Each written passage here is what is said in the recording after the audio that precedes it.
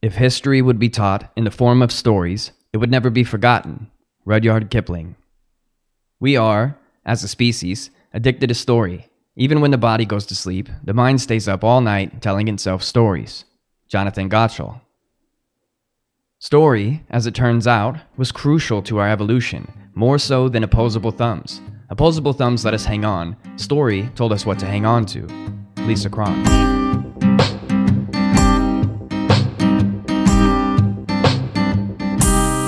Hello, and welcome to the Fundamentals of Nonsense. I am your host, Sam, and this is my co-host. That's right, I'm all alone today. Anyways, Sonny has some personal business he had to take care of this week, but he'll be back next week. However, this week we will discuss the evolution of storytelling throughout history, from our ancient ancestors walking a very dangerous planet, to the first printing press, to visual storytelling, and the strategies of journalism. Now, to better understand the very core of why human beings are so intrigued by storytelling, we have to travel back to the very first humans on Earth, whom eventually developed very potent self-preservation skills, mainly in the form of threat analysis. I mean, what kind of news or stories do you think the early humans were reporting to each other? Exactly. Danger. And was probably along the lines of animals capable of devouring people or dangerous terrain.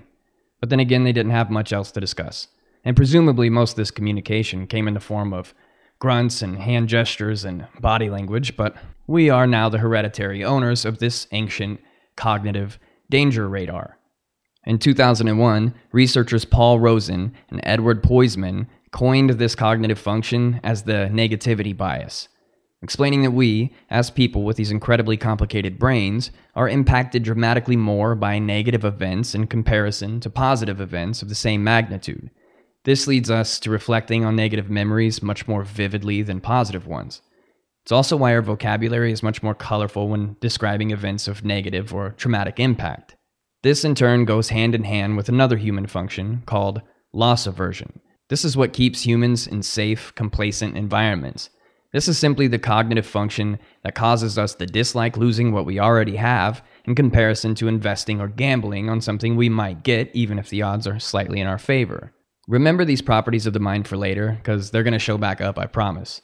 But for now, let's dip our toes in a little bit of history. Now, we can't really put a date on the first events of oral storytelling, but we can assume that we were pretty good at warning each other about danger. I mean, we survived, right? But visual storytelling can be traced back as far as 36,000 years ago, roughly. In 1994, 3 speleologists, or cave explorers, discovered the Chauvet Cave in southeastern France. After they removed the rubble blocking the entrance and traversed the landscape of this ancient hole in the ground, they found some of the most vivid examples of cave art. Now, these drawings were remarkably well done.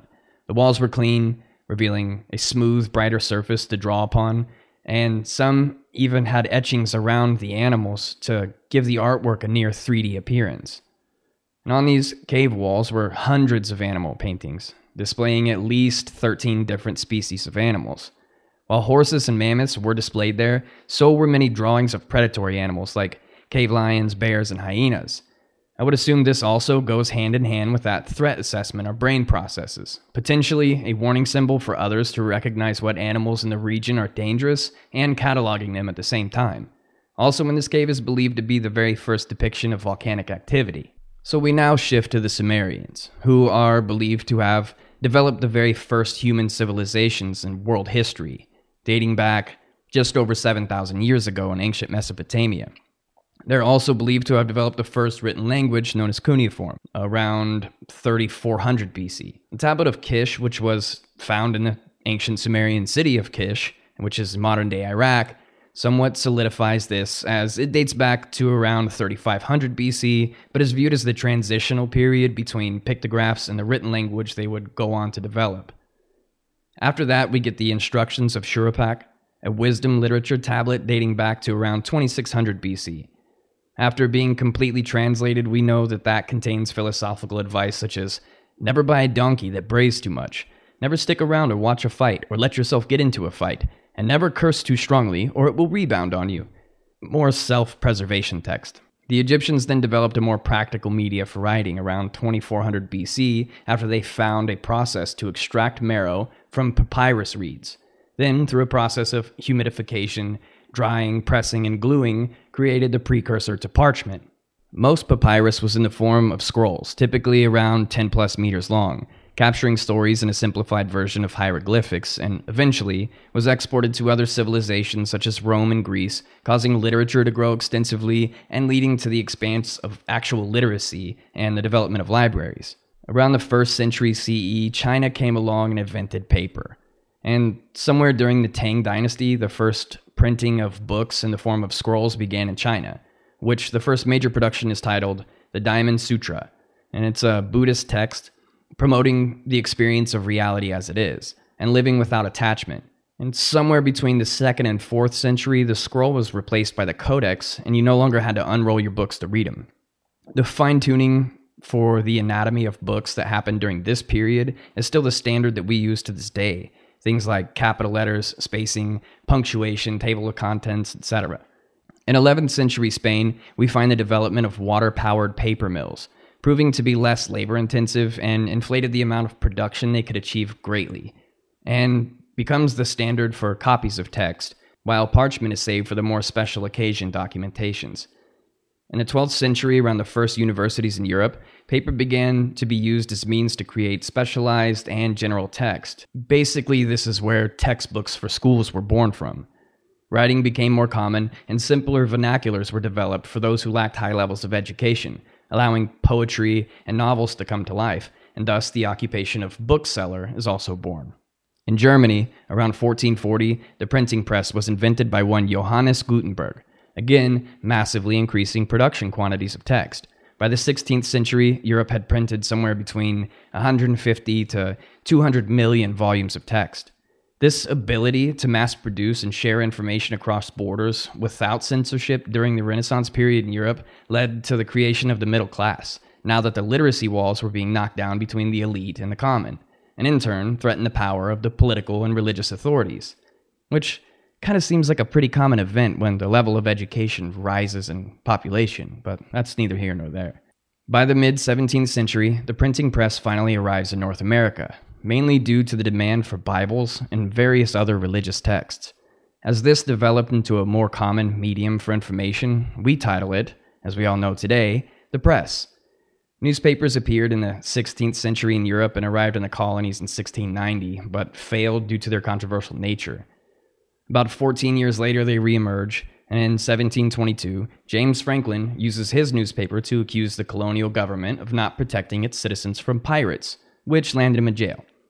Upon being released, it was deemed that if his company were to publish any papers, they would have to be reviewed by the government first, leading James to immediately hand his newspaper company over to his brother, Benjamin Franklin. In 1733, the New York Weekly Journal was founded by John Peter Zenger, who would go on to criticize William Crosby, who was the new colonial governor, for replacing members of the New York Supreme Court because he couldn't control them. This also led to Zenger's arrest. After 8 months, he was on trial with his lawyer, Andrew Hamilton, who was successful in convincing the jury to ponder the idea of the truth, and if what had been printed was actually fact. The jury returned with a not guilty verdict, against the wishes of the judge. This led publishers to know now that they could post truthful criticisms without the fear of persecution, and throughout the Revolutionary War was a conduit for political information. In 1791, America adopted the First Amendment, guaranteeing freedom of press. But by 1798, Congress passed the Sedition Act after harsh partisan criticism. This in turn banned writing false or malicious text about the government. However, in 1800, Thomas Jefferson was elected president and allowed the Sedition Act to lapse, believing that freedom of press and government could exist together, and we still to this day have this freedom, to a degree. In the late 1800s, Joseph Pulitzer developed a new form of journalism that we know to this day as yellow journalism, which pretty much focuses on stories formed around crime, violence, sex, and emotion, and actually gets its name from a comic strip called The Yellow Kid that would appear in these sensationalistic style papers. They would create large headlines conveying graphic and sometimes untrue details to the stories they were trying to sell.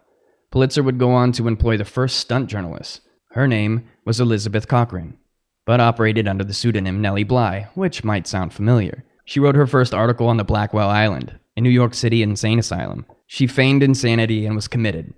She then recounted her events in her story, 10 Days in a Madhouse, and it was a brilliant move, launching her career. So we can now reflect on the negativity bias a bit, about how the gravity of negative or tragic stories and headlines reel us in like bugs to a light. We are conditioned to analyze anything threatening and catalog it, but we do this to a flaw when we consume media, often sensationalizing conspiracy and or flat-out false information.